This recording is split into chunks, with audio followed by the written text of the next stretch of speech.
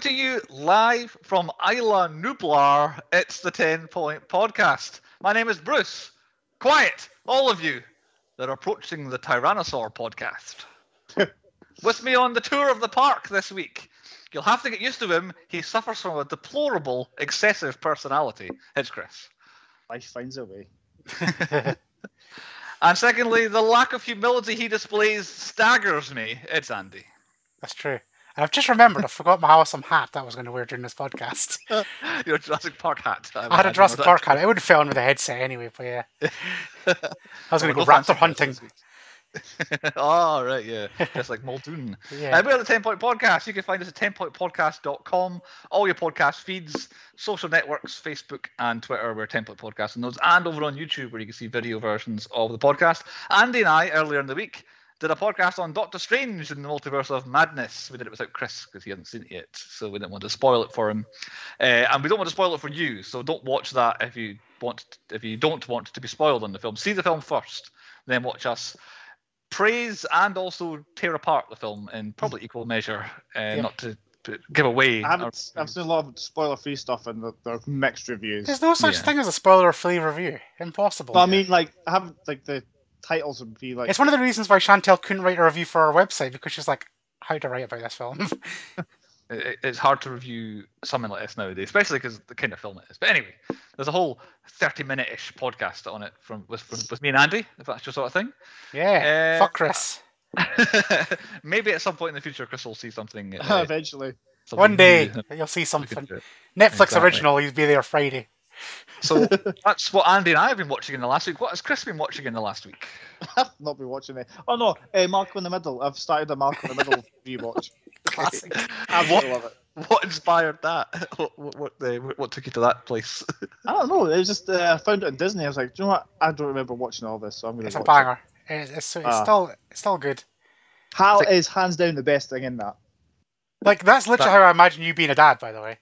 Oh, I'm taking loads of parenting skills from this now. I found ways to ground my kids I never knew possible. I bet you, when you were younger, I bet you loved either Malcolm or one of the other kids. Oh no, I always liked Hal because he's kind of like, he's fun. He's the dad you always wanted. Right. Okay. I think I've probably seen maybe half of Malcolm in the Middle, but I only ever watched them once when they were new back in the day. Like, I've never ever thought, oh, I'll turn that back on again. I've never done what Chris is doing, essentially. Yeah.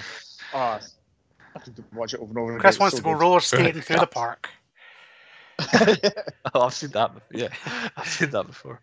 Anything you want to add, Andy? We did Doctor Strange, a whole podcast on anything else. Did a whole fun. I went and watched Everything, Everywhere, and All at Once. I think it's called. Yes. The film. What you got? Multiverse of Madness could have been. Allegedly. Yes, basically it's that done thing with Michelle Yeoh or whatever it's called. Yeah, Michelle Yeoh and Keely King Hong or whatever he's called from the Goonies podcast we did. Whatever, I can't remember his name. Oh, right, okay, is he in that? I didn't realise he was in that. Okay. So it's basically his 11th film that he's ever done. He did Indiana Jones, Goonies, some random stuff, the Goonies remake, which was basically set in Hawaii a couple of years ago for Netflix, and then this. I've missed that. It's not actually like proper true Goonies remake, but it is pretty much it's Goonies in Hawaii is how I call that film. Okay. But yeah, I went and watched it. People like me, I need to give you a warning. It's 50-50 in Mandarin and English. Right. Do not be fooled by the trailers, which are all in English, including bits that are in Mandarin in the film. Like, scam alert, just doing my citizens' advice bit there. So, but yeah, Jamie Lee Curtis as well. It's the... Right. I looked at Chantel at the end of the film, and she just turned around to me because she really wanted to see it. Massive Michelle Yeoh fan. She just went, I'm sorry. And I just looked at her and went, yeah. Because I didn't know if I hated it or not. And I walked out, I walked out, and like Chantel's like, you hated that film. I was like, I don't know. Like, genuinely, like there are some bits that they're so fucked up. Like, it is amazing. Like, I can't even say what it is because you just have to go in and watch it and just go, did I see that? And it's amazing. There's bits that are just like, holy shit, this is the best cinema I've seen in years. And then you switch to and going, fuck me, this is a 2.5 hour long film. And then it's like, then I'm like, I watched Doctor Strange. This is better than Doctor Strange. This has got like 1 million multiverses in it. Like, this is what Doctor Strange should have been. and then you're like, oh, for fuck's sake, I'm only an hour in. Like it was literally like that. It was all over the shop, and it was done by the Russo brothers, produced it as well. So, some talent in there, talent all the way through that film. But you guys have to watch it, because I, if we did a podcast on it, I don't even think I can review it, because it's all over the shop. If I do go and see it, I won't reserve an extra half hour for you. I wouldn't, because I don't think I can explain it. And and there's bits in it that will break Chris. Chris has this certain funny fuse, and there's about 4 bits in the film where I was just like, Chris would actually be crying right now. He'd be on the floor dying. I was going to say that fucked up part reminded me. I actually did watch a film, The Acid House. I fell asleep and woke up to a certain point in this film of, do you know that baby in Trainspotting, where it's crawling on the ceiling? On the ceiling, yeah. There's a baby in this which is twice as fucked up. It's a talking baby, and it's supposed to be like this film that set in Scotland, people on acid. I think it's done by the same writer that did Trainspotting, something Welsh. I can't remember his name now. It's Welsh. That's it. Yeah, it is fucked up.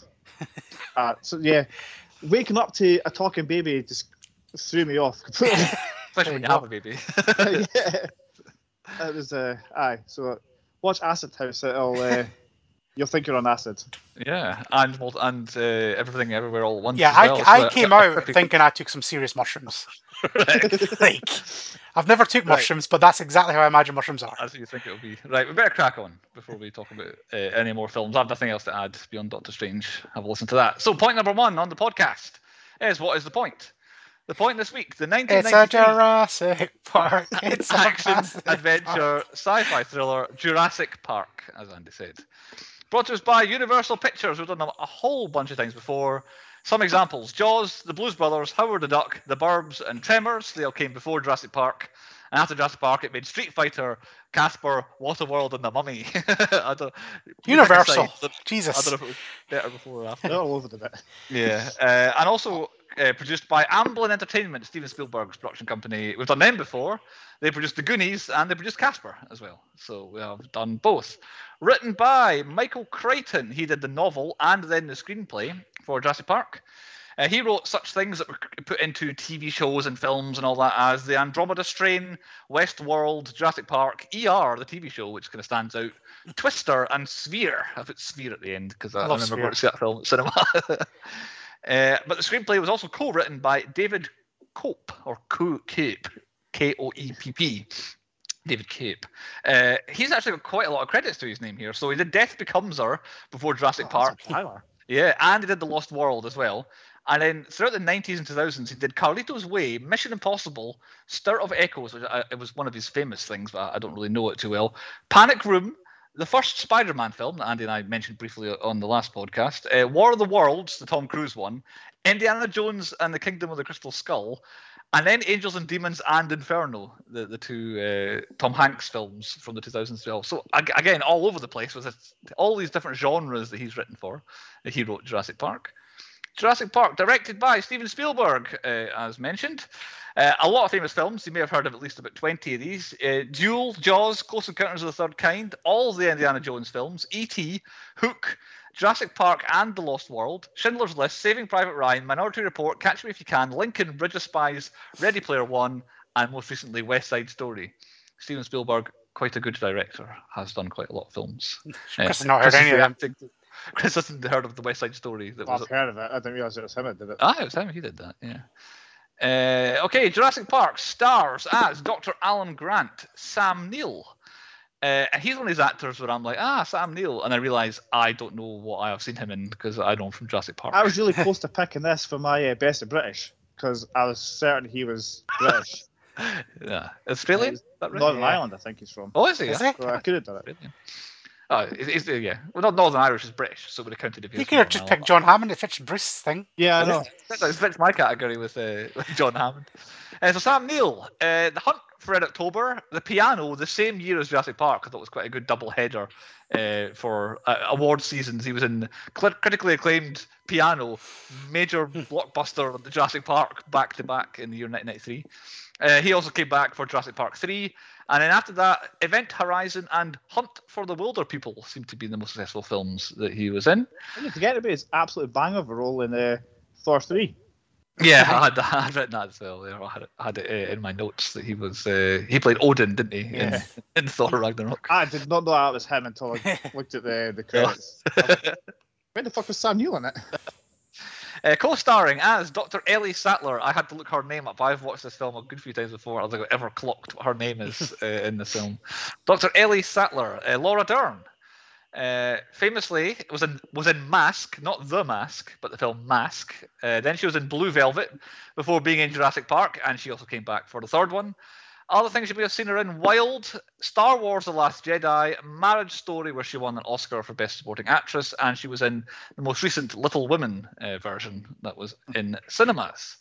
And I jumped Jeff Goldblum. We've had him before because I think this might be our best chance to say, as John Hammond, Richard Attenborough. I don't think we'll hit too many Richard Attenborough films if he was next in the credits.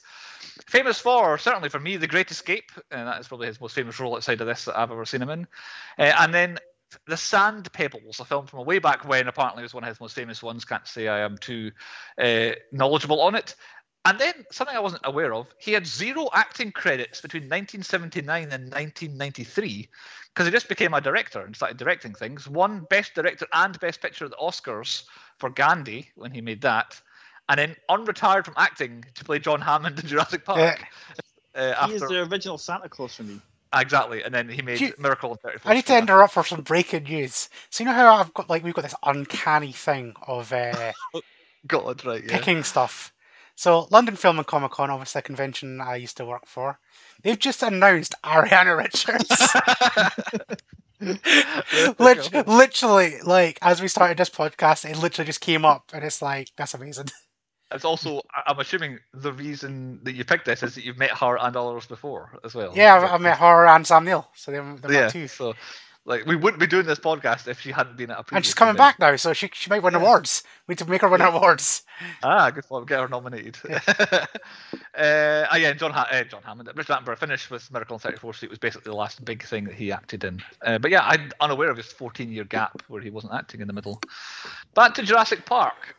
On a budget of $63 million, obviously 1993 money, but I still think that's an underestimate. I think there must have been far more money. Like, promotion-wise, must have doubled that. Opened in the US for $47 million. Final US gross, $404 million. Final worldwide gross for Jurassic Park, and I think the first time I've ever said this, $1.1 billion. I think this is our first $1 billion. I could be wrong. Well, remember what I said on Doctor Strange? Let's make Jurassic Park films. Yeah. Well, they are. Fuck crypto. Jurassic Parks are ever depleting returns, though. We'll soon find out, I imagine. But yeah, I think it's the first $1 billion we've ever done, because even Star Wars didn't hit $1 billion. Jurassic Park first released the 11th of June 1993. Made it eligible for the 1994 awards season. I have tried to abbreviate this as much as possible. So, 1994 Oscars, Jurassic Park was mentioned. It had 3 nominations. It won all 3 of them. Best Sound Effects Editing, and Best Visual Effects. At the 1994 BAFTAs, it won the vote for Most Popular Film, and it had 2 nominations. Won Best Special Effects, but it lost Best Sound to The Fugitive, which came out that year as well.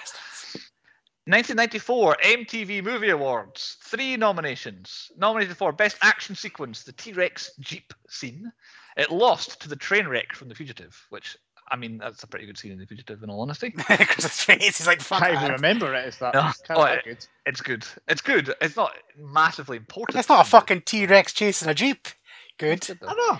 Look at it. Right behind that seat. Oh, the chasing Jeep. Or they mean destroying the Jeep? I think chasing after when it was going in the back. That is Goldblum's best acting I've ever seen. Amazing. Must go faster. Must go faster. Second nomination at the MTV Movie Awards was Best Villain. Who do you think the Best Villain nominee was? John Hammond. Andrew. The T-Rex. Did not win, though. Somehow, Alicia Silverstone from The Crush was worse. I've never heard of that film. So, partly... T-Rex can't even win a bloody award. Yeah. How could she be worse than a T-Rex? I need to watch this film and see what happens. Exactly. And speaking of films I need to watch, because this comes up quite regularly, nominated for Best Movie, Jurassic Park was, and it lost. It lost to Menace to Society, one of these legendary, out of nowhere, how the hell did Jurassic Park, the Jurassic Park, not win Best Movie of the Year at the TV Awards? Menace to Society, a sort of gritty, foul-mouthed kind of urban drama set, and I think in California in the mid-90s and all that sort of stuff won. The list of nominees for Best Movie that year are hilarious. It's Menace to Society, Jurassic Park, I think The Fugitive, and then Schindler's List in Philadelphia. It's like, whoa, look at one end to the other. Tell you what, I used to respect MTV, but after that, Jesus, they can go suck one. It's the one. If you look through the winners of the award throughout the 90s, it's like blockbuster, blockbuster, blockbuster, Menace to Society, blockbuster, blockbuster, blockbuster. It's mental. But of course, the one award ceremony we all care about is the 1994 Saturn Awards. Clean that house. I was going to say, if this isn't a clean sweep, then we're done with Saturn Awards. Steven Spielberg won the President's Award, which seems to be like a special award for someone who did really well in the last however long. I don't know if it's a yearly or a decadely sort of thing, but Spielberg got a special award. 11 nominations for Jurassic Park. Best costumes. Didn't jump out at me. Lost to Hocus Pocus. Activate Crap. Yeah, that's a good one. I wouldn't say Yeah. costumes. He does love titties. Best music. Jurassic Park. This is one. I know someone will be like, what? And they'll be like, okay. So it lost. This did. Best music. But it won to the Nightmare Before... What one was the Nightmare Before Christmas? All right, aye. So I was surprised, but that makes sense. Yeah. Best special effects, Jurassic Park 1, of course. Best performance by a younger actor, both Ariana Richards and Joseph Mazzello were nominated. Neither won. Elijah Wood in The Good Son won best performance by a younger actor. Since you brought up Timmy, I had no idea that was Roger Deakins from Bohemian Rhapsody. Is it? I don't know. You mean John Deacon, don't you? Rather than John Deacon, that's Roger Taylor, aye. Roger Taylor, yeah. I did not know that. Also, but before we go any further, I talked about Ellie Statler. Can either of you tell me what Ariana Richards' character's name is? Nah. What? For what? What is Ariana Richards' character's name in Jurassic Park? Lex. Yeah, well, there you go. Yes. Again, another completely. Like Timmy, I kind of remembered because it says his name quite a lot, but she must get name checked at most twice in this thing. I think it is, yeah. Yeah, I had no idea. Best Supporting Actor, 2 nominees again. Jeff Goldblum and Wayne Knight both nominated for Best Supporting Actor. Neither won. Lance Henriksen from Hard Target won. Oh, that's a good one. Okay. Best Actress, Laura Dern. She was nominated. She lost, and I actually burst out laughing around this. She lost to Andy McDowell in Groundhog Day, which famously the worst thing in that film. And the 3 at the end here, it won all 3 of these, so it was successful, really. It won Best Writing, Best Director, and Best Science Fiction Film. The big ones. So it came away with only 4 of its 11 nominations, but it did pretty well either way. Synopsis of Jurassic Park, written by Amit. I dodged Nick's this week. Nick had written one, but this one was... I had all the dinosaur names in Latin or something. Yeah. This one's a bit more in-depth, I think. So Amit gave us this.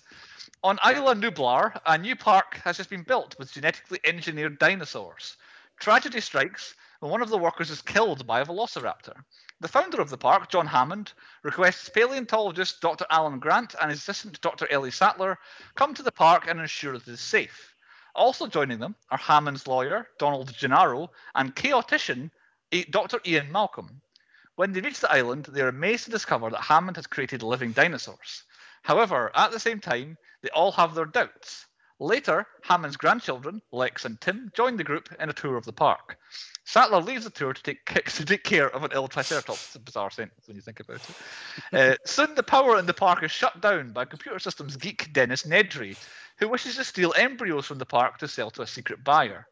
In the process, many dinosaurs escape their paddocks, including the deadly Tyrannosaurus Rex, who, during a thunderstorm, escapes his paddock and attacks the children and eats Gennaro. Malcolm is injured, and Grant and the children are then lost in the park. Meanwhile, Hammond, Sattler, and the rest of the operations team learn that Nedry, who in the meantime has been killed, has locked up the computer system to cover his tracks. They attempt to get power back in the park in order to escape the island. After shutting down the system, then restoring it, the group realizes that velociraptors are also on the loose, and are now on the hunt for the visitors. I don't know why Ahmet decided to tell 9/10 of the film and then stop the end. a cliffhanger at the end. Oh, the velociraptors are out there. Yeah, well, you got to watch the film and see what happens. Yeah, exactly. So that's most of what happens in Jurassic Park. Who picked? It was Andy. Andy, why did you pick Jurassic Park? It's a banger. it fits my theme, and I've been wanting to do Jurassic Park for a while because who doesn't like dinosaurs? I've had it on my list for a while as well. Yeah, why wouldn't you? Have we seen it before? I saw it in the cinema. Did you guys see it in the cinema? Nope. No. I was too young. Oh. Were you? Hi. What rating? Was this a PG? Or was this higher than a PG? I don't know. It would only be 6, 7. Yeah, I'd be 6. See, I remember this film. I remember it coming out, and my mum would have worked at the garage for the video rentals, so I remember getting it, and then like I remember it being a thing. Like it was one of them things where like merchandise seemed to come out before I knew it was a film. So I remember having a T-Rex lunchbox with Jurassic Park on it. I had that. Hadn't seen the film, and then obviously I seen the film, and then my friend Callum. I used to like go and do sleepovers all the time there. So him and his brother had like proper big house, rich cunts as I would call them nowadays, right? And I remember being the most jealous I've ever been. So I'd seen this film. I was like, I like this film. This is dinosaurs. I've got a lunchbox. I'm one up. I think my mum even bought me like Jurassic Park trainers at one stage because I got right into this film. I went into like their thing. They got new beds. Jurassic Park beds. They could either be Duvie covers. No, not just Duvie covers. On the beds. They could be either stacked bunk bed style. So but it had like a big massive like wooden thing, but it was a velociraptor, and you could press a button on the headboard and it would roar like a velociraptor. And I remember being the most jealous I've ever been in my life of just because he had the velociraptor beds, but then he had the kind of black, red, and yellow like the logo type thing on the cover. He had the covers and velociraptors, and I was like, I want that. Like I was so jealous. Yeah. And I never even got to sleep on them because that was like his big brother's Neil's bedroom, so he had them, and I was just like, okay, Callum just had standard beds. It was shit. Oh. But yeah, well, yeah. Most jealous I've ever been in my life. Yeah. I had a lunchbox as well. I remember when Goldblum says it in the film. I was like, yeah, I think it was blue. I think my one. I remember rightly. I remember having nightmares from this film. I used to wake up in the middle of the night and think it was a dinosaur outside my window. But I used to just run into the bathroom, run back, and that was it. Was that even before The Lost World? Because that literally happened in The Lost World, doesn't it? Well, see, The Lost World, since we're talking about it, I used to have a housemate who was terrified to poop on toilets with windows because of The Lost World. She had a proper dinosaur phobia.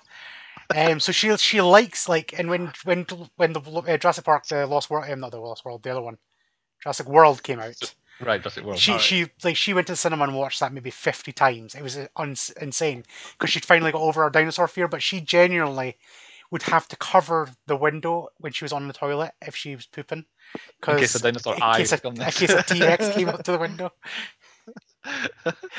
Okay then. What channel will we find this on? I think it's on every channel. ITV. It's a BBC one. Oh, okay. They've got every channel.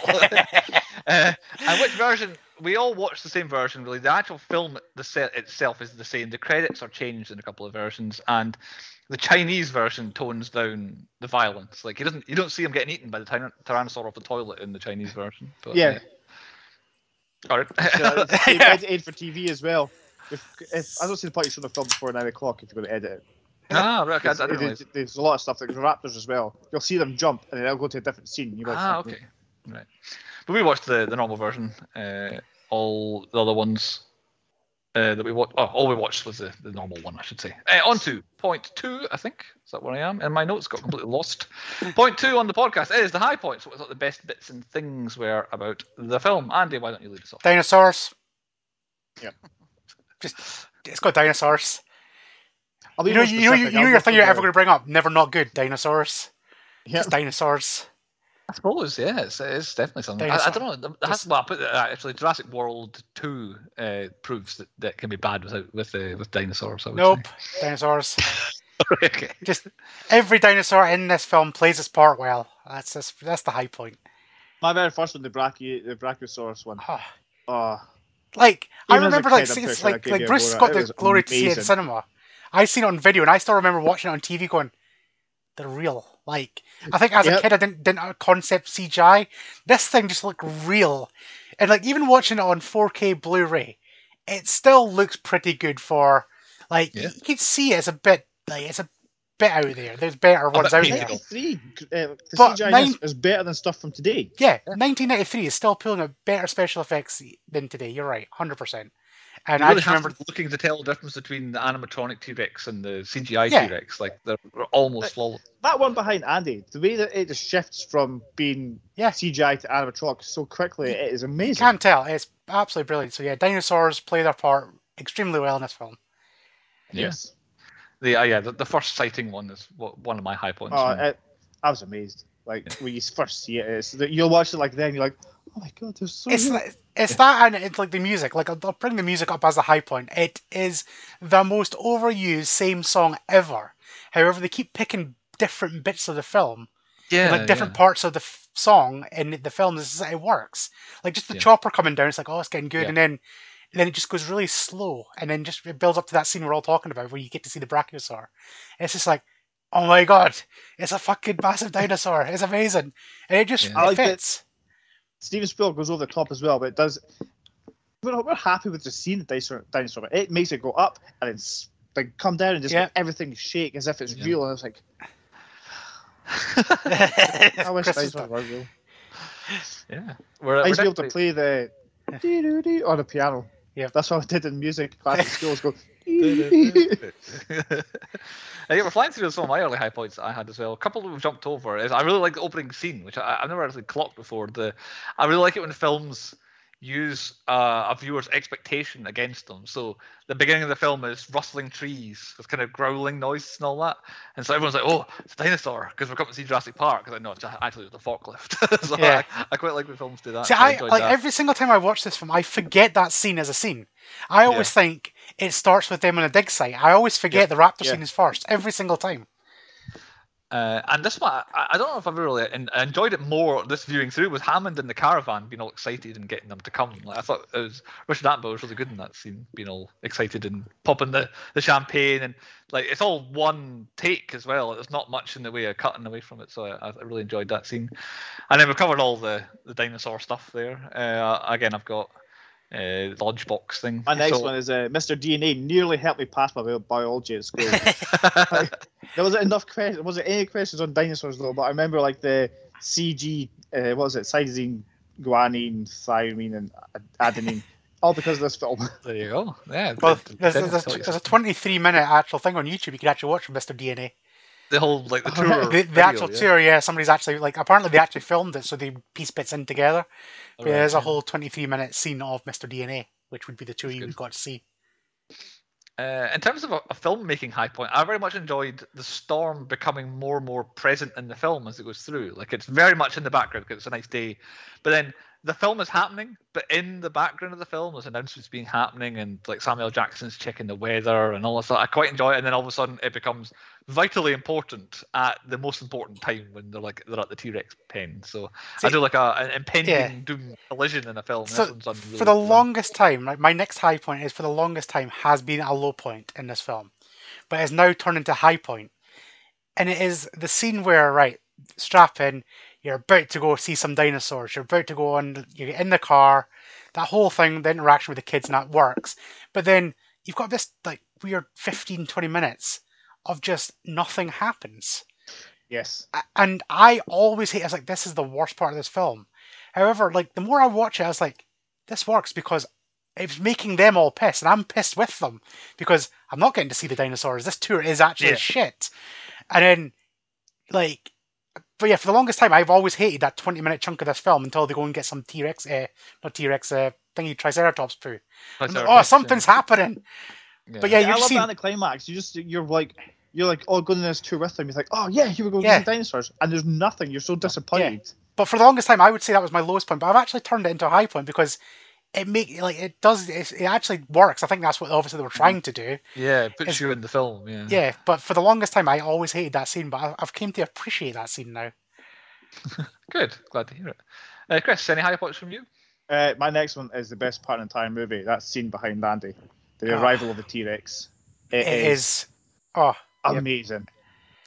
I generally I don't know how to do it. From the quietness of just sitting there in the rain, and all you hear is like, "Oh, where's the goat?" And you're like, "Where is the goat? There's been no noise, so where is the goat?" And then splat.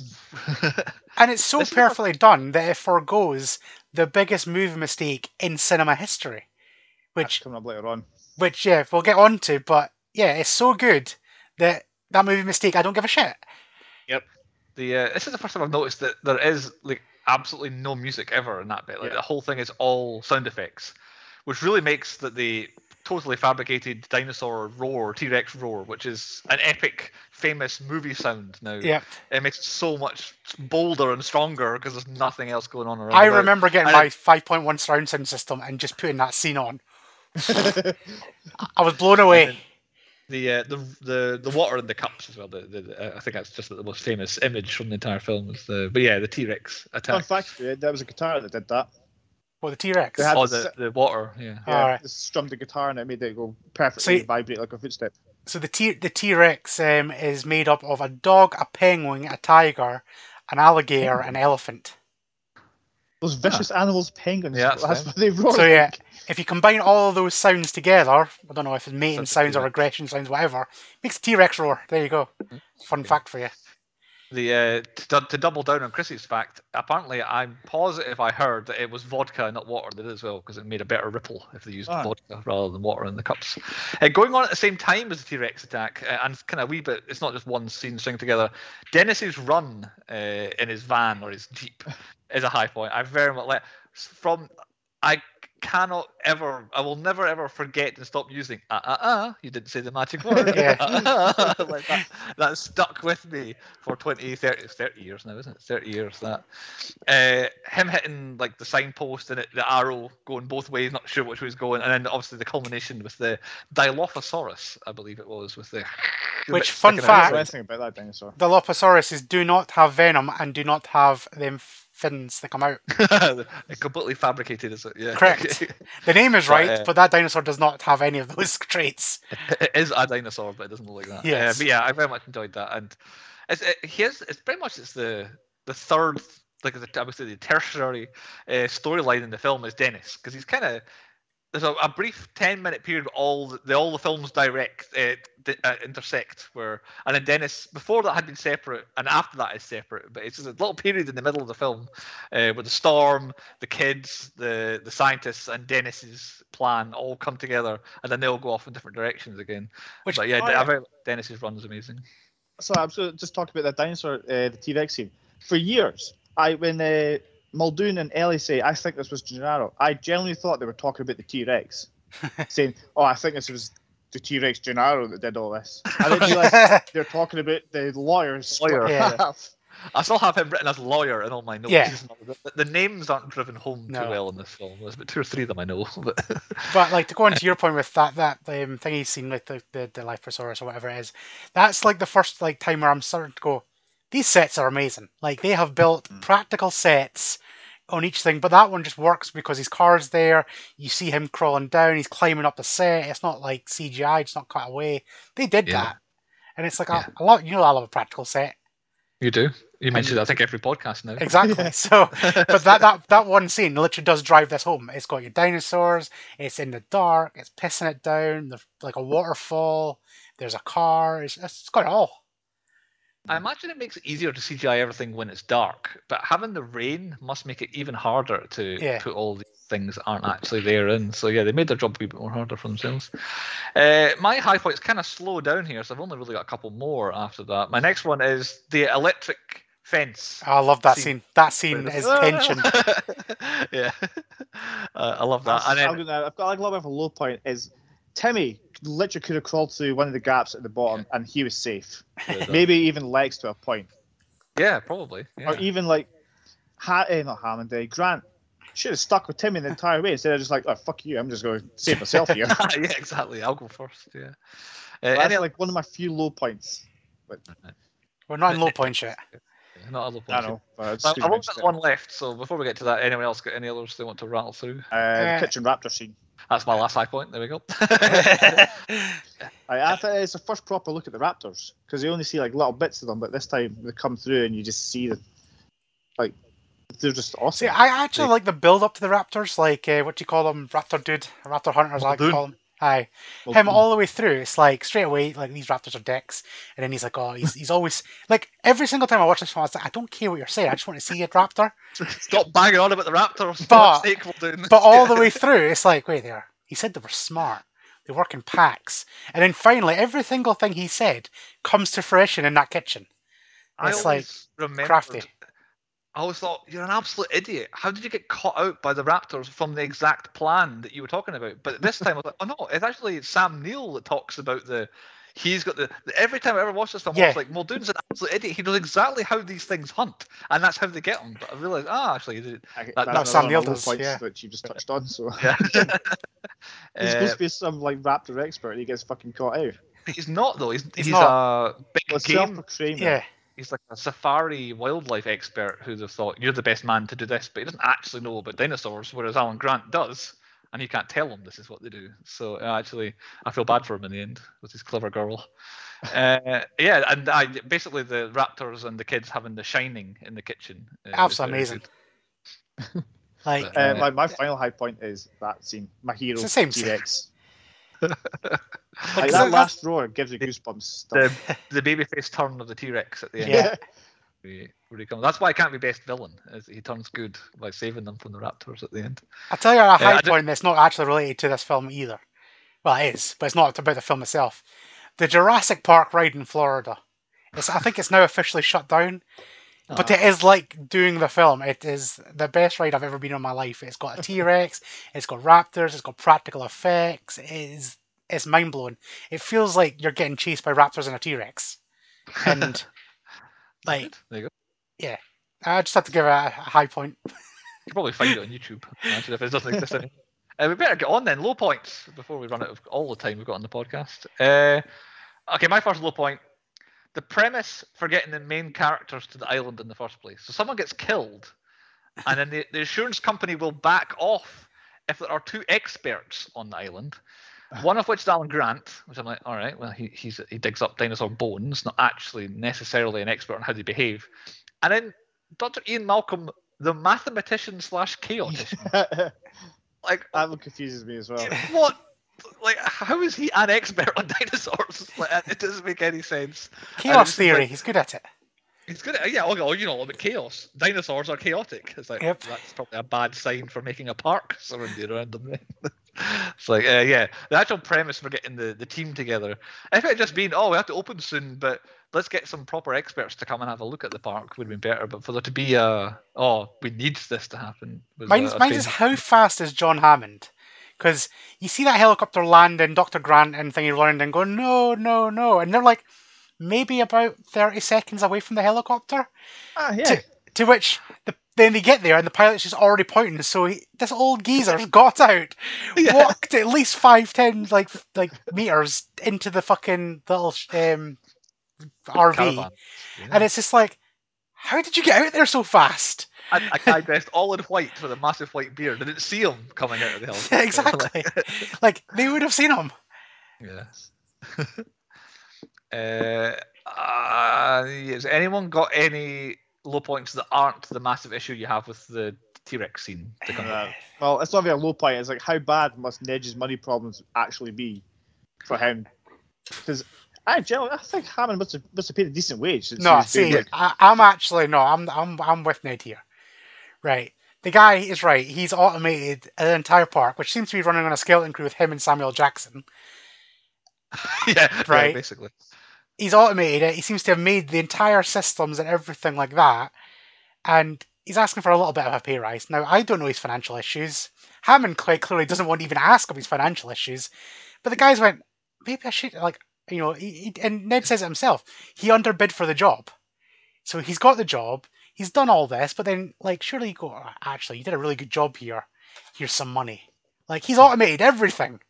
And then if he turns around and says, no, the first thing I'm doing is nicking your dinosaurs and selling it to the highest bidder, because I would 100% do that. This is definitely delivered on my recast. Oh, that makes exactly. Right. I still think Dennis. My perception is he has no money problems. He is just greedy, as he signed up for this and he's found a way to make quite a lot of money by the sounds of it. Like he was getting offered like literal briefcases of cash to do it. So I think he just wanted some extra money out of it, and he had it in. So yeah, I don't know if this is your major issue with this T-Rex scene, but I'll give you what I've written down. There's a 3-foot wall on one side of the T-Rex cage, and a huge drop on the other side of the T-Rex. Yet we can see the goat when it's being fed to the T-Rex. The T-Rex can knock a car off the edge of it, despite the fact there's like a 3-foot high wall there that wasn't there before. And also, why is there a toilet outside the T-Rex enclosure? All of that is correct. Because, but to add to the point, is where the car goes down is exactly the same point as the T-Rex walks through, which is like 100-foot drop. Yeah. And then you have taller than the T-Rex. Yes. Yep. So and like I said, the goat was there, T-Rex was there, same hole, cars are way down there. So that is like the biggest movie mistake in cinema history. Plus, then you're right, they've got the wall which magically got up and over because the T-Rex seems to have just picked it, then pushed it over. And then, like, it's a continuing low point through this film is, one, why is there a toilet right next to the T-Rex paddock? Because that seems like a bit of an issue. Obviously, you gotta go. But no, because like those cars were like the door locks were broken, which they said early doors, which makes sense why they can get in and out. Yeah. So, but if the passenger, what do you do if you're in the car and suddenly, like, I don't know how long the tour is, like half an hour, 2 hours, whatever. What do you do? Wave at the camera, going, "I need a shit, right? They need a shit. Stop at the T-Rex paddock. There's a toilet there." It doesn't make sense. It does not make sense. I never noticed.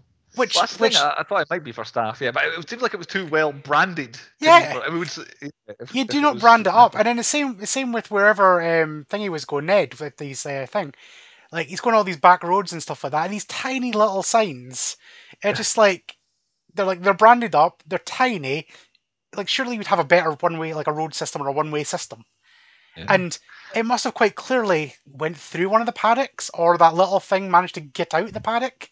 Yeah, because I had to open a gate at one point. It's like, why would you even go that way? Like, I know it's this 18-minute run to get to the boat. Surely any runs or pathways you wouldn't go through a dinosaur paddock. Now, I have learned that by playing the Jurassic World game. Yeah. That and raptors are dicks, and they will always break out of their pens every single time without fail. I was thinking, actually, I just thought of this now. If Tim can survive a 10,000 volt shock, that T-Rex, nothing's stopping that thing getting through that gate. Yep. Even with the power on, it'll just burst through it. Even if each one of them is its own separate current, and it gets all 20 fence bits. Bruce will know about this, right? Bruce will get this analogy. There's a difference between getting zapped and surviving than getting a little static shock and hitting your nipple. It's annoying, and you don't want it to happen. I'm not sure why I'm an expert on that. Because you used to pick up all our perspex, which was always... yes, I did, yeah. You know it's going to happen, and you don't want it to happen, but getting a little static shock, if you can avoid it, you're not going to. So if you touch that fence once, you're like, I'm not touching that. I've got a good in here. Goats randomly come up, I'm eating a goat. Yeah, I'm getting the free goat once a day, yeah. I've only got the one more low point, which I'll hit because it's not a major thing, which is... The first time I felt like the CGI was pretty but it was when the herd of things runs at them and they hide behind the log out in the field. And at that, again, I'm not particularly sure why that scene really is there. Like, unless they were, I feel like this bit of the film's suffering from a lack of dinosaurs. Throw a herd of this random one out and we can do that. But again, it's just the T-Rex comes at the end, eats one of them, and they kind of hide. And again, they hide behind the log, and they're like, "Stay low!" And like behind them is just open plain. Behind them. If that T-Rex gets alerted by movement, which is an issue we've dodged with the previous scene, it's going to see them as, "Oh, I'm hungry. I'm going to get another goat." As a human being, but it's yeah. So that scene is my last low point. I've nothing else more to slag off other than that. My next bone is Dr. Grant's insistence that if you don't move, a T-Rex won't see you. Like, how would he ever in a million years know that? Like, maybe he's got like a blind spot because his eyes are kind of to the side of his head. But all it has to do is go like that. He goes, "Oh, I can see you now." And as they said, that it has zero sense of smell as well. Yeah. Like absolutely. But you heard it sniffing. Yeah, and it's like it's sniffing these things. Yep, that's not edible. Like, how does it not tell? Yeah, the goat maybe just is tied to where it is and barely moves. And it's like, oh, that's lunch, and goes mad. So, yeah, I'm not sure. Again, I don't know if it's true or false. It might be true. That's what I've got a last little point. If I was paying, like that greedy lawyer said, like thousands of pounds and whatever, I don't want to go to a place and get some sea bass. That food looked shit. It looks nice, but no, it did not. It looked awful. Oh, Bruce froze. Hey, he's back. Oh, did I have I frozen? Yeah, there was no that was the pound of shredded carrot on top. That was my issue. Like, here's sea bass, orange on top of it. But when I'm thinking, right, Jurassic Park, I don't know if it's because the film's put it in my head or whatever. I'm thinking, I'm going to a place like Jurassic Park. I'm thinking Flintstones. I'm thinking big ribs, big juicy burgers. Like I don't want a tiny little sea bass. I want some T-Rex leg. Yeah, you want like meat made up to be like dinosaurs. Yes, that's what I'm wanting. Oh, turkey dinosaurs. That's what they should serve. Yeah, but no, I don't want some sea bass. I don't want to see fucking underwater dinosaurs. Bullshit. Any final low points from you, Chris? I've got a couple. Like, it's near the end when Grant's shooting at the dinosaurs through the window, and Hammond screams at him not to shoot. It's like, they're coming to kill your grandkids. Just don't be a dick. He's killing his babies though, because dinosaurs are his babies. He bonded with them all. Yeah. My final one is how the T-Rex managed to sneak up on everybody in that last point and nobody noticed it. It does seem to be tipped after the first scene where it's like tiptoeing across. It's like it's learned. They think raptors are smart. The T-Rex knows. It's like, wait there. If I roar and stomp around, people know I'm coming. If I sneak up on them, I'm getting some dinner here. I always eat at that point. Yeah. Okay, then. Better crack on with point 4. Point 4 is... It's been so long since we started this podcast. Point 4 of 10 is stats.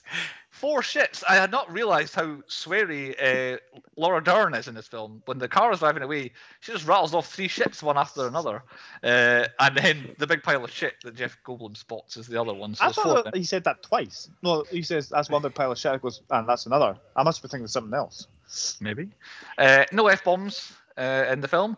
Are there no explosions? I can't remember seeing any. I didn't count them. Obviously, I didn't see any. I'm like, you'd have thought something exploded, but seemingly no one ever did anything that exploded or anything. And 5 deaths, which is actually quite funny when you think about it. There's this carnage of dinosaurs, but they're all pretty much, it's the guy at the beginning, and then it's the characters in the film that don't survive. It sounds stupid, but like there's only 4 other people that die. Our quotas: yes, there was a cow.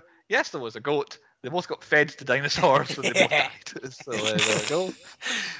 Was there any peeing? The lawyer on the toilet was definitely doing number 1 or number 2. Himself, to be honest. So. And then Tim, when he's in the car, he definitely did more than just throw up. Like, I know like the thing wasn't... I won't tell anyone you threw up. He's definitely peed those pants as well, I think. No pedos, no devils, no Nazis, no anything like that. I counted 54 dinosaurs in this. I'm glad you did that, because I counted 20 and I remember the Gallimimus scene. I was like, okay, I'm out. So yeah, it's not as many as you think. There's only really 2 scenes that have numerous dinosaurs in them, so 54. And then did they say the thing? Did they say Jurassic Park? Oh, yeah. I think they only say it 3 times. It's everywhere, obviously. Everything says, even like on the sign to the tour and all that says. It takes 21 minutes for John Hammond to say "Welcome to Jurassic Park." The trailer ready, he said the thing. But yeah, I think it's only said 3 times in the film. Chris, any stats from you? Yeah, apart from the dinosaurs, I counted. John Hammond liked to say, "I was spared no expense," and he says it 5 times. Hey. Apart from that, that's all counted. And Andy, a most pornographic scene? T-Rex. Right, okay. Fair enough. That one. Okay, on to point 5, the 10-point podcast quiz. Andy is our quiz master for a quiz.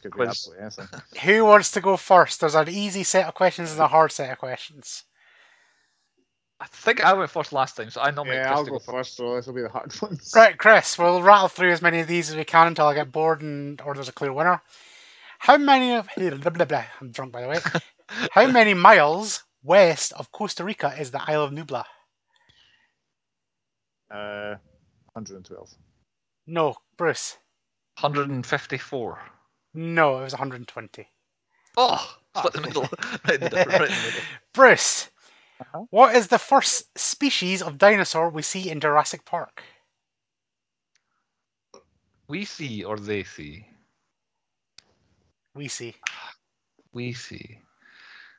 I don't think we see the raptor, so I'm going to go Brachiosaurus. No, it was a raptor. You actually see a full kind of headshot raptor. Nope, you don't get it. Do we see it? I thought it was just like you see the side of his head. You see he's like those head, which is enough of a raptor. That was a Chris, good point. where do we first see Dr. Grant? Face down in the mud, digging up. No, he stands up to get his thing tied around his neck. No, where? Oh, where? Montana. No. The Badlands. Yes. Chris is Montana. It does say the Badlands. So it's just the Badlands. They say that he is in Montana, and then when they cut to him, it says the Badlands. Yep. Bruce got it. Bruce. Oh, you got fucking passed over as well. I got the raptor passed over. Oh, Bruce, what brand of champagne does Hammond serve in the camper van? Oh, pass. No idea. I couldn't even guess. Oh, he passed it, Bruce. As he passed it over, my life. All I know is it's Moat. Yep, that is the brand. That is the correct answer, Chris. I thought there was like a big logger name in the thing. Is it Moe? Is that what you would call it? Yeah, Moat. I'll give him it. Chris, which Jeep does the team ride? When they leave the helicopter? What's the number? So Dr. Grant. I don't know, 118. No, it's not 118, Bruce. 5. Not 5. It was 18. Oh. Bruce, your question. What Jeep does Hammond and the lawyer ride in? Number? 17. No. Chris? 15. No, it was 29. Oh. Chris? So many Jeeps. How many eggs are in the nursery when the Velociraptor hatches? Fuck, I knew you should have played this. 7. No, Bruce. I was going to say 8. No, it was 9. 9. Bruce, what colour is the cow that gets hoisted into the raptor pen? Black? It is black, yes, it is a black. Okay. Chris, what is the first dinosaur they see on the tour? Brachiosaurus. No. Bruce? Oh no, fuck, that's not the tour, is it? The T-Rex? No, it's the Dilophosaurus. It's No, what they were meant. there. It was meant to be, but it was the first dinosaur on the tour. I had to sign up saying Dilophosaurus. The first dinosaur they saw on the tour was the T-Rex. I'm sorry. Which they were meant to see. Oh, was it the Triceratops? No. Oh, I tell you, what's the Triceratops? Yeah. Fuck off. Anyway. Was that on the tour? What's the scores? 2-1 to me. Right, we can do a couple more. Is it Chris? Yeah. Which plant does... No, I've got Brachiosaurus. It's Bruce. Bruce, Right, which plant does Ellie think is harming the ill Triceratops? Oh, Gilderberries or something. No, Chris. West Indian lilac. Yes, it is. Jesus, he brought it back. Right, Always Chris. has one like that every episode. Chris, where is Dennis heading to when he left the office with the canister of DNA? What? When he's leaving the office with the canister of DNA? Yeah, where's he heading? He's heading to a boat. No. Is it the dock? I need more than the dock, Bruce. The West Dock? It was the East Dock. Oh, no. A couple more. Who's next? Because it's 1-1 still. Bruce. Need to start, yeah. Right, Bruce. How many volts of electricity is running through the T-Rex pen? Is it 10,000? It is 10,000. Yeah. Chris, what was Hammond's first attraction? Flea circus. It is a flea circus. Bruce, which dinosaur sneezes?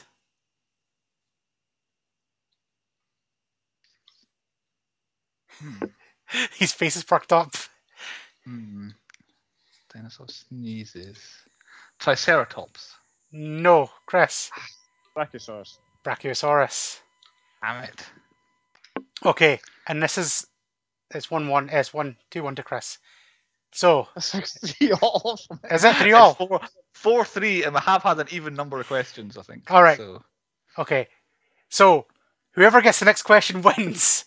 Right. And it's a visual question for the YouTube listeners. It's a one-off one. Okay.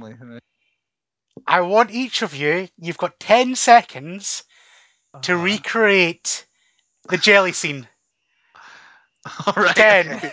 9, 8, 7, 6, 5, 4, 3, 2, 1. I'm proposing. I know you are. I was just giving you a countdown, see if anybody thought of something better. Bruce wins. Yeah. Because he looked more encouraging. All you really had to do was somebody kind of stopped. I was like shaking my hand and it just wasn't shaking. Somebody just had to go and get a spoon and then they would have won. But yeah, Bruce wins automatically. Does that look like a spoon? Yeah, that would have won. Yeah, good quiz. Three points for Bruce in the end there. Well, 3 extra points. Point 6 on the podcast says movies within movies. I've got my usual parodies and references and stuff. The first shot is basically the same first shot as Terminator, with the way the digger comes in is same as the bin lorry does in Terminator. King Kong is mentioned. Pirates of the Caribbean is mentioned before it's a film, so I thought that in. There's a couple of direction shots. The way Spielberg shoots things is the same as Psycho. Specifically, when Dennis drops his stuff in the mud, is the same shot as at the end of Psycho. 1 million years BC is referenced, obviously with it being kind of similar things. Apparently, the vibrating cup with the water in it is taken from a film called The China Syndrome, where they had something similar with the shot of a cup with the water vibrating in it. The Shining, from the raptors chasing the kids around in the kitchen. I've got Return of the Jedi. I haven't verified this, but apparently the way the T-Rex reacts when it eats, I think it's the goat, or maybe it's the lawyer, is the same as the Rancor does when it eats the guy in Return of the Jedi. It's exactly the same movements. And this one is something I was not aware of, but apparently it's very famous. This film references the Goonies. Are you aware of how this film references the Goonies? No. Every outfit, there are 3 of them, that Dennis wears in this film is an outfit that a Goonies. It is. Chunk and yep. So there's a Hawaiian shirt like Chunk, a kind of grey windbreaker like Mouth, and then the yellow raincoat is what Mikey wears in the Goonies. My mind just blown. I know. Oh my god! I had there you go. There's like photographs. Everyone lines them all up. There's hundreds of them, but yeah. And for Never Not Good, it may be dinosaurs, but I've just gone for giant monster eats a human is Never Not Good. I always enjoy when it's a hump and he's a person.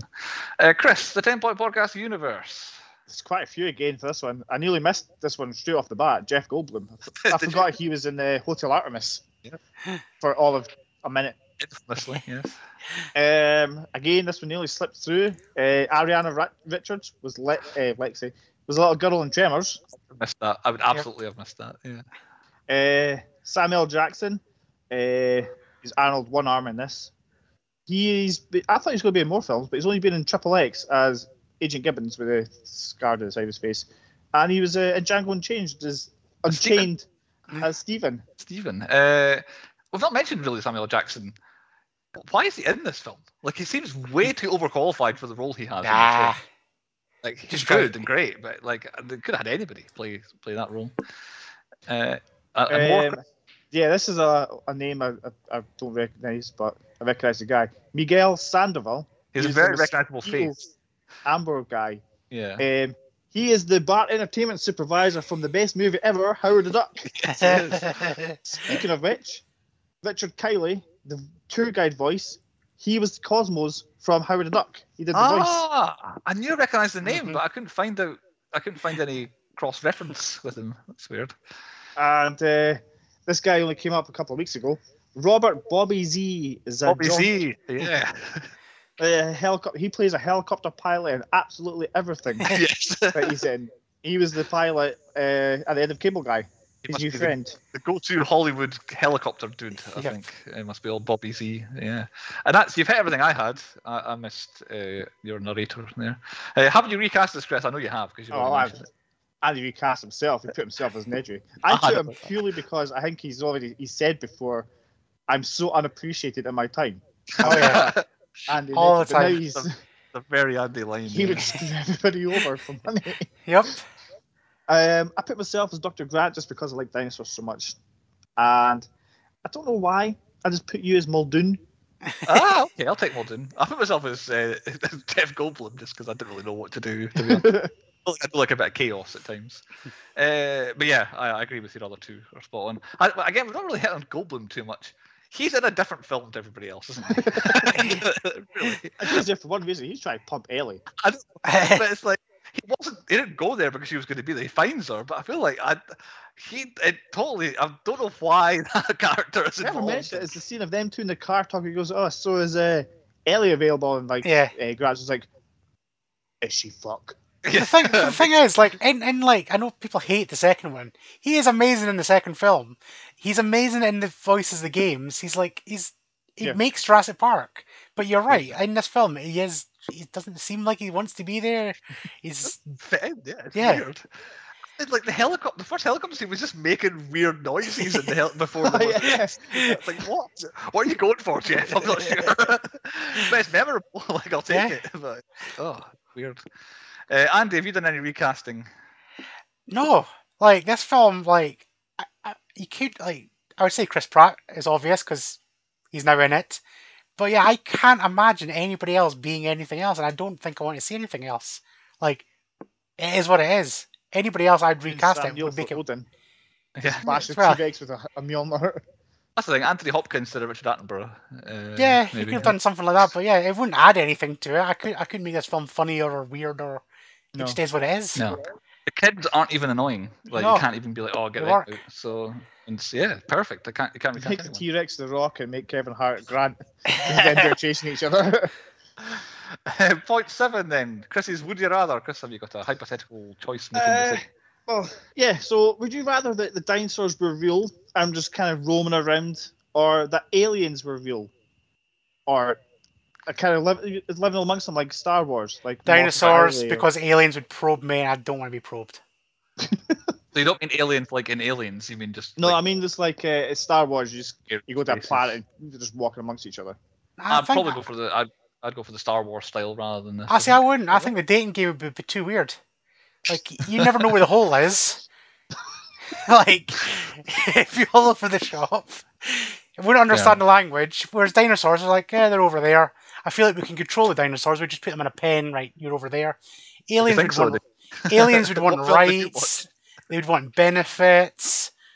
Like, no, I don't want any illegal aliens. Get them out. I would go for the dinosaurs myself, like mostly because I just want like tame a T-Rex and just ride it along. They're like, "Fuck you, buddy." Not for the same reasons as why I don't want aliens. Then no. I think I think the human race would be wiped out quicker by dinosaurs than it would be if an alien invasion. I think you've made the wrong choice. I think you've doomed us all. On to point 8, our nominations for the 10 Point Podcast Awards at the end of the season. Anyone want to go first? I've got a couple. I've got a few. They're short and sweet. Right. Biggest bell end, John Hammond. I disagree with that. No, he said he spared no expense. One, he didn't pay Dennis the right amount. His security was lackluster. He definitely shouldn't have had a skeleton crew on when he was sending his own grandkids out on tour. He should have had a full staff. He created dinosaurs. There's a lot of arguments. And then he was eating ice cream when his grandkids fucked off. That's the last time you eat ice cream. He is the biggest. He is the villain. I'm nominating him for worst father figure, Hammond. I know he's like a grandfather figure, but his treatment of his, like pretty much just using his kids as like test subject. Yep. Or his grandkids is not a good way to go. He is the villain through and through. For Gennaro for ditching the kids, he was a close second to my Ned. Yeah, good point. Yeah, Nedry. I don't know. Nedry probably is the best villain. Maybe he's not a villain. I thought it was best villains. Nope. No, I'm not agreeing with that. John Hammond. Is he the hero? He's the hero in your story, Andy. I think he is. One, he was like trying to get the DNA off so that probably better scientists are willing to spend good money on like stealing shit, so they're going to do this properly. They probably got better pens, which we later find out. That other company be like, I just gave that guy however much money and he's fucking died. I'm not going to see that money again. I'm not even going to get the dinosaurs. It's a waste of investment. They didn't know that at the time. But yeah, anyway, best entrance, anytime, you can pick one of them, anytime the T-Rex turns up, whether it be ploughing through a toilet, eating a guy, coming through a fence, attacking cars, chasing after a car, or eating a raptor. Any one of those, just T-Rex is the master of entrances. There's no film where a character has appeared better every time. Nailed it. He's got the sneaky. He's got the sneakies. Yeah. And that's pretty much where my ones are, because you guys are going to hit everything else. All right, on you go, Chris. My Michael Pena was Grant's raptor story to scare the kids. See, I went for Mr. DNA, but I'm happy to go with Grant's story. It was more of a Michael Pena than Mr. DNA was. Speaking of kids, I nominated that kid for the most annoying kid. Oh yeah, he would have been. Yeah, definitely. Yeah. Why was he there? I know. Yeah, why was he there? Just be an irritating cunt. You just scared my kid. You just punched Grant in the face. My best inanimate object was the shaving cream with the embryos thing. So I put the Jeeps, but I think. Oh, yeah, I went for the night vision goggles because I've always wanted a pair. Fuck, I forgot about them. Yeah, I'm happy to concede that. All right, okay, a three-way tie, but we'll go with the goggles then. Best song, It's a Massive Park. It's a massive park. It's a Jurassic Park. Well, I've already known my biggest bail end. My best death is Gennaro in the toilet. Yeah, it has to be. Yep. My worst plan is when the power goes out, Gennaro just runs, and Dr. Grant and Ian do nothing. They just sit there and leave the kids to essentially nearly get killed by a T-Rex. Why wouldn't you all get together? Like, why would... As soon as it stopped, it's just all went and huddled together. Yeah, exactly, yeah. Remember, huddled like... I think, is it Malcolm? It's like kids get scared, isn't it? He's like, kids get scared. It's like, well, you're not doing anything about it either, are you? I was bit actually. I was like, maybe the kids are scared. I was like, I'm not scared. I never said you were scared. Well, I'm just saying I'm not scared. I don't know if I haven't nominated for worst plan. I don't know if I have a worst plan, but Alan Grant getting the flare, attracting the dinosaurs' attention, and then throwing it away for them towards Malcolm. Oh, I've got one as well. Chase me down here. It was leaving. Why did you do that? I think he did it because he thought, I'm in this film. I want to be part of this film. Jeff Goldblum needs some time. I reckon that was an outtake, and he just kept it in. Improv. Yeah, 100%. He refused to do it any other way. Sorry, Jeff. No, I'm doing it, Claire. Follow me. He actually got hurt because his T-Rex just collapsed to him. I went for my best plan is Lexi's reflection trick. Yeah. Oh, I hadn't thought of that. Yeah. That wasn't a plan. No, that was an accident. That was a happy accident. She did it on purpose. She was like fiddling it. Yeah. The way she got out after it bonged its head, definitely she was planning on that. Yeah. I reckon I could punch a raptor in the face though, because like I don't like if I seen a raptor coming at me, I'd be like no. If it kept coming, I'd be like right no. If it just I'll just pop it in the fucking face. Like, that's what. Bad raptor. Yeah, piss off. This gets me every time. The biggest jump scare is when Ellie switches on the power and the raptor comes up behind her. Yeah. Forget about it. Does it twice. Yep. Gets me every time.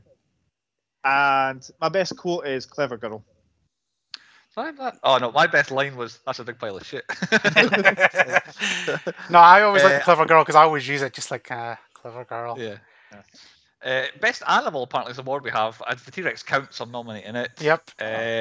I've gone for best supporting Jeff Goldblum just because I just enjoyed what he was doing. I'm not sure I why. can't nominate a best actor because everybody was good. Yeah, everyone's fine. Their job isn't to overshadow the dinosaurs, really. Yeah. So everyone's kind of normal, whereas Jeff Goldblum enjoyed his chaos that he was bringing. Best sets, I've already mentioned it, most of the park. Yeah. I would say. Best special effects has to be dinosaurs on, say, T-Rex if you want. Best plan, that's what I had. The Raptors getting Muldoon was the best plan because they were. They planned three-way. That was a plan. Best score is something that hangs around. I'll nominate it for that. And I think that's me. Worst special effects, that herd of dinosaurs chasing them. And I think that's me. Stupidest character, the lawyer. Nobody in from stupidest character. It seems like a whole thing that you've built the park, you've put all that money in, and then the lawyer's like, "Oh, we're not going to give you insurance." Yeah, it's like, I don't need insurance. I've got fucking dinosaurs, mate. Fuck you. Reminds me of the guy, the Amber guy. He's like, Hammond hates inspection. It's like, well, that's probably why his parks fail. Exactly. Not being inspected. Yep. Right, they're on to point 9. The moral of the story. What we thought the lesson we were supposed to learn from Jurassic Park was. Mine. I thought too long and came up with nothing for my one. Proper security checks are essential. Is what I have for my moral of the story. I think that's the lesson I learned here. Chris, what's yours? Mine's are dinosaurs are never not awesome. Fair enough. never not good. Still in my gimmicks here. And Andy, what's your life finds a way. Life finds a way. There. Well, that is the moral of the story. There we go. Nailed it. Point 10 is the 10-point rating where we rate the movie out of 10. Andy, you go first because you picked it. Yeah, so this is a film I genuinely wish I got like the cinema experience of this first time around. However, I did go and watch it when it was like the 20th anniversary or whatever, and it's a film that just holds up. It doesn't make any sense. It's kind of, I always say The Wizard of Oz doesn't make any sense because that film was filmed in like the 1930s or whatever, and it's like Jurassic Park had the best special effects and still is up there with some of the best special effects. And it's like coming up to like 30-year-old. It's like it's insane. The stories, all the different stories are good. The boring bits are actually good because they make you feel something. He's learning. He's learning. You appreciate them more now. Yeah, but I like a payoff, and sometimes they're just everything pays off in this film. There's a couple of like bits, but it has a payoff in the end. So this is a 10 out of 10 film. 10 from Andy. I went alphabetical, so I'm next. My little blurb I've written underneath for the temporary rating, it just says 10, then the number 10, and then the letter T, the letter E, and the letter N is what I've got written. So you can't improve on this. They tried to, and they haven't.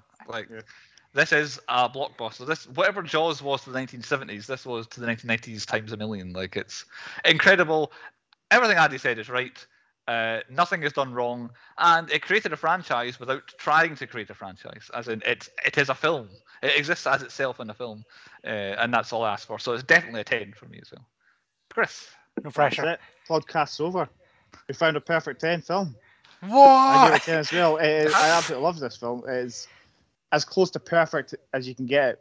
I'm with Chris. Like, I like a lot of films, and it's like it's not necessarily like the favorite film. Like, I do like Star Wars, but Star Wars has lots of flaws. Yeah. This film, as a film, for me, is just it's money. It works. I could put it on at any stage and go, this works. It's a good film. For a film that's made in 1990, like I just said, the CGI and animatronics are immense. Yeah. I love a practical set, and they built a fucking dinosaur. Yeah, really. Yeah, it's kind of out of time. Like, this film could come out now, and everyone would be like, "Oh." I think if they tried to redo it now, I think it would just get the Star Wars effect to put little things in. Well, they did. They did Jurassic World, and some of that CGI does not look as good as this one. Yeah. Like, I love Chris Pratt and all, but some of that CGI does not hold up against this CGI. Well, speaking of that, what I do like the fact is it's the same T-Rex that has been through this film is in that film, because you see all the claw marks. It's a nice little touch. Yeah, absolutely undefeatable. I think they can't really. I tried with low points, but you can't really knock it down. Perfect 10. Is that the first perfect 10? We've had a 10. That is the first perfect 10. You fucked Die Hard. There we go. Yeah.